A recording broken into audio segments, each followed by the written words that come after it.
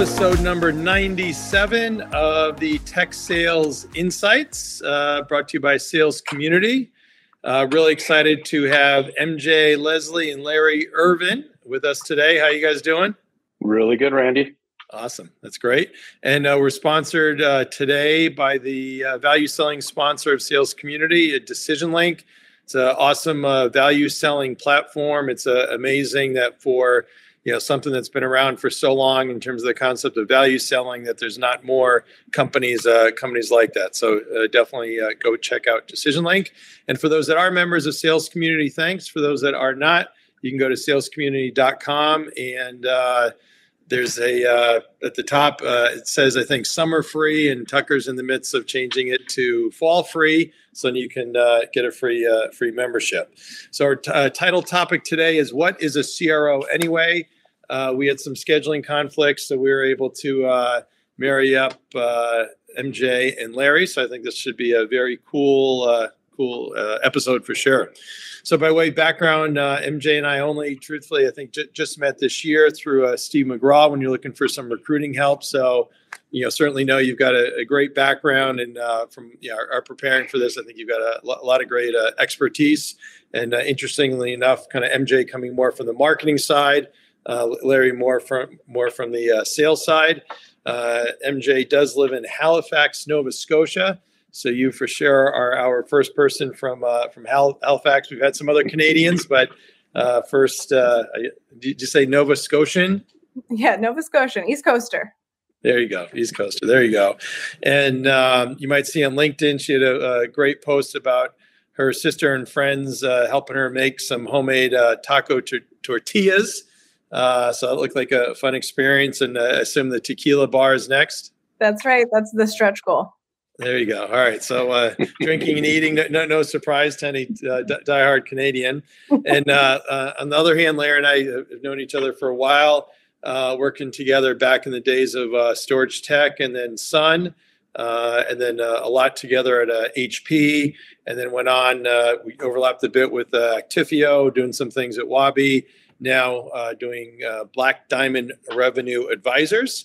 And Larry, I know firsthand, definitely has interest in eating and drinking as well, but also golf skiing and family, and lives in the Boston area in Bolton.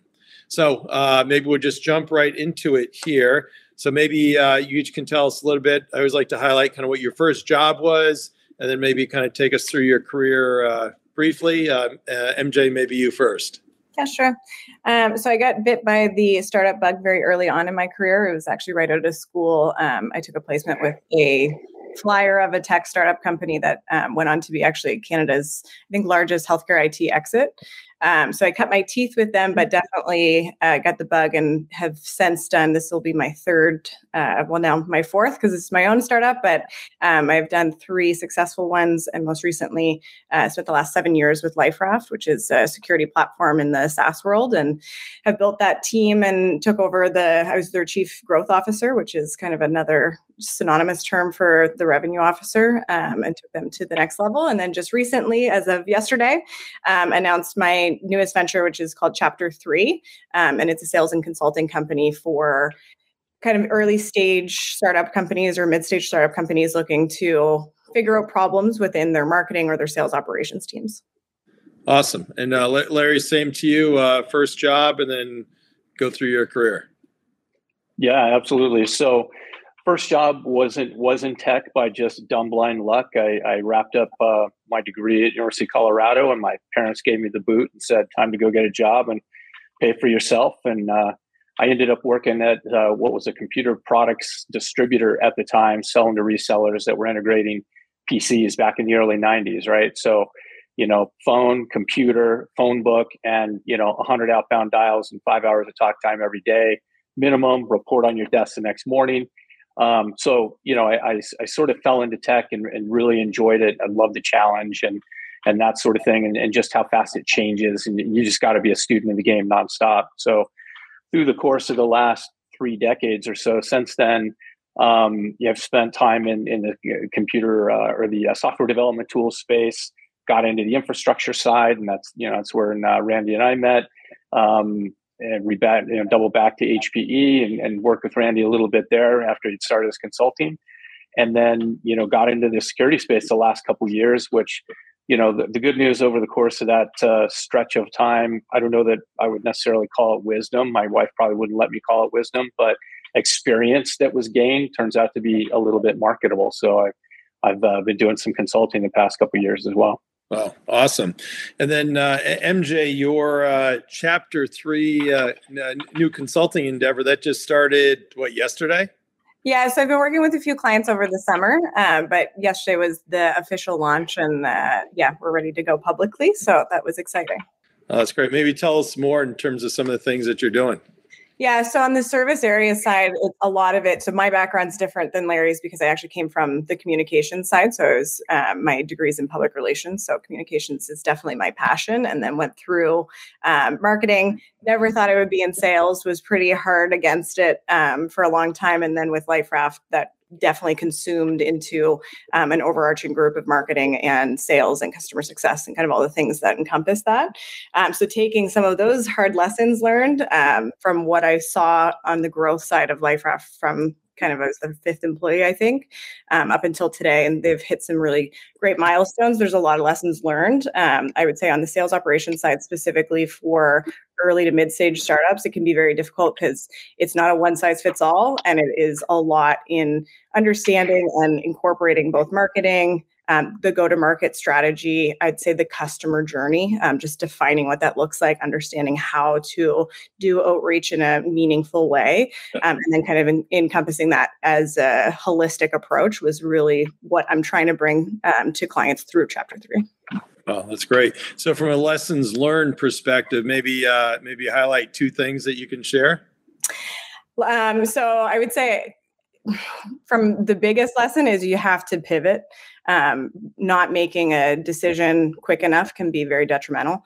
So with, I'd say all of the companies I've worked for, there's just things that arise that either the market has changed or your company has changed, that not recognizing that and being able to kind of turn it can be very difficult. The other one is interdepartmental connectivity, I would say, is one of the things. If you have any of your organization that's isolated, that can, even if it's not part of the sales operations group, if it's a product issue, for instance, they really do need to have an in-depth kind of conversation and open lines of communication to make sure that the teams are growing and kind of tracking at the same pace. Otherwise, you're going to have a bit of a misaligned team in kind of how you're going to market.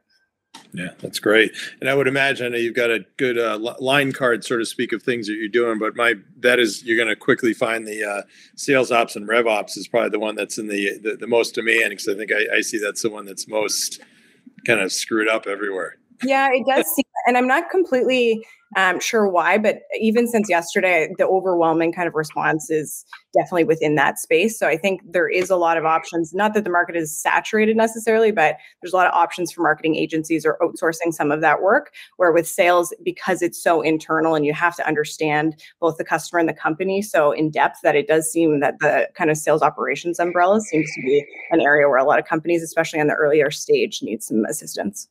That's great. And I'd encourage you and Larry as well, as we talk about your consulting, that they're, within sales community, you probably got, point of views on different topics or things that come up that, kind of posting anything to help with engagement. And then they see that's your name. You're not necessarily soliciting, but they'll say, hey, wow, had a good point of view, want to follow up. So that might help you get more business as well. So now, Larry, you are doing Black Diamond Consulting. So you're focused more on the sales side, right? Yeah, exactly, Randy. And really sort of early stage tech companies, seed stage, A stage companies.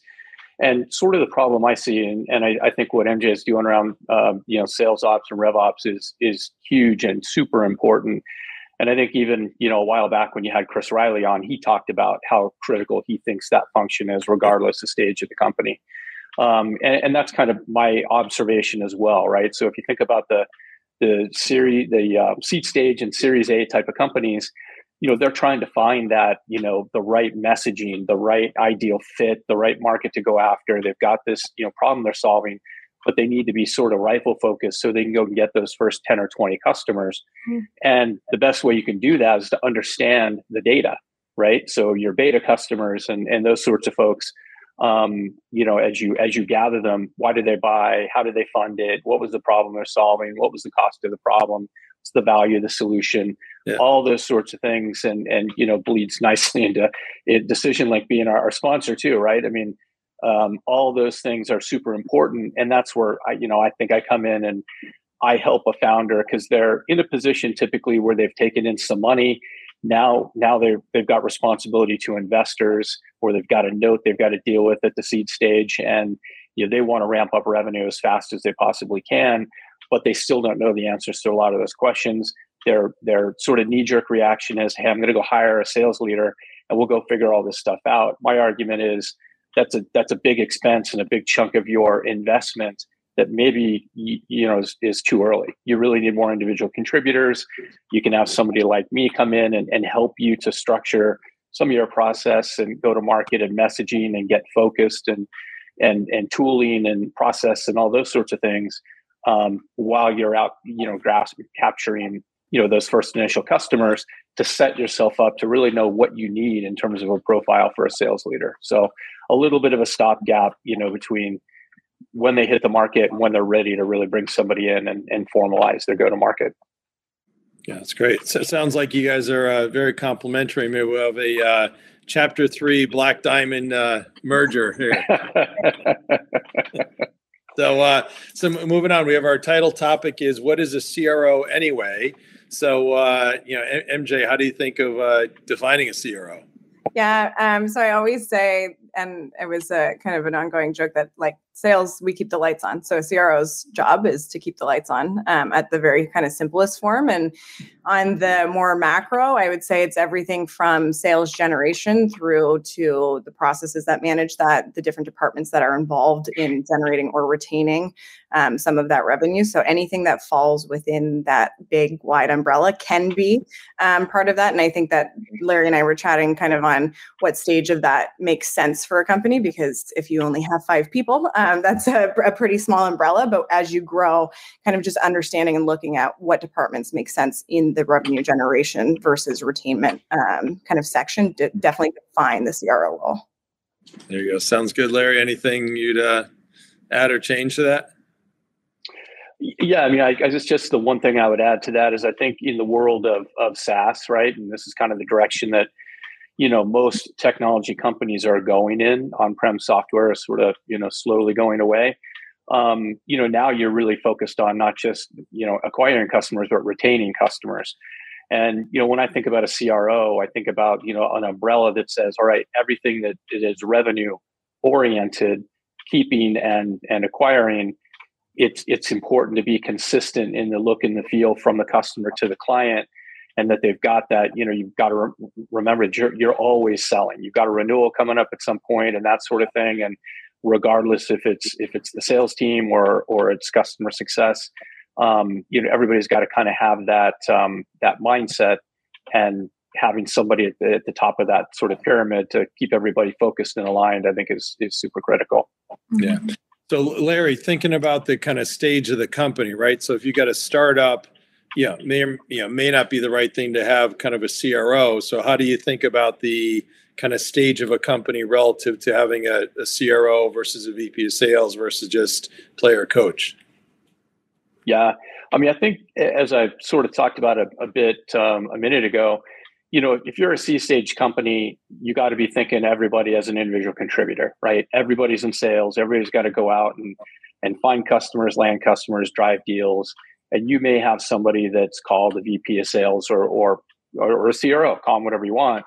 They're really out trying to acquire customers. And I think as you gain some repeatability and you get into that spot where you're like, all right, I think we've got enough here that we can get out of startup and maybe early stages of scale and Series A, and maybe even getting into Series B.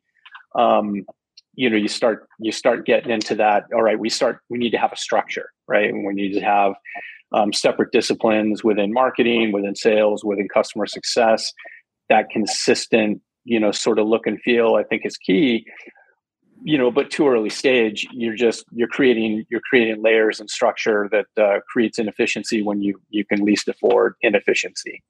So to me, as you scale, it becomes more and more important. And then you get to a point maybe where you're of a size that maybe those pieces have to start breaking apart. And then the last thought I guess I would have there is less stage oriented and, sort of who's on the bus oriented. Because sometimes you have founders that come into the company and they've got somebody they love for marketing and they're one of the first hires, or customer success and they're one of the first hires. You kind of have to take that into account organizationally and culturally. How's it going to work? Is a CMO going to want to roll into a CRO if they've got a lot of experience? Maybe not. Gotcha. MJ, anything to add? Yeah, I think he's spot on with on two things, and what Larry's doing on the consulting side, I think plays well into this. Is when you're that early and you're still trying to kind of prove out the market, having somebody that can be tactical and actually do get their hands dirty and help build that book of business is very different than when you're moving into a larger stage and have built kind of a recurring business book. And where I have seen both personally within the organizations I've worked for and now who I'm working for, the SaaS companies I'm working with on the sales ops side, there does seem to be kind of a tipping point when you have a solid, and now, often it's much larger reoccurring book of business than the net new side. That's where things get a little bit tricky. And there's that old adage of models are great, but they're usually wrong. And that is, I think, where kind of pivoting and assessing when you get to certain stages or when you're hitting certain revenue lines, that you have to look at what does this team look like now and who's responsible for how much of what side of the revenue, and does it make sense, maybe not on a C-suite level, but does it make sense to bring in a VP level that can look after one side or the other so that they still are collective and working towards the same goal, but have very different mandates.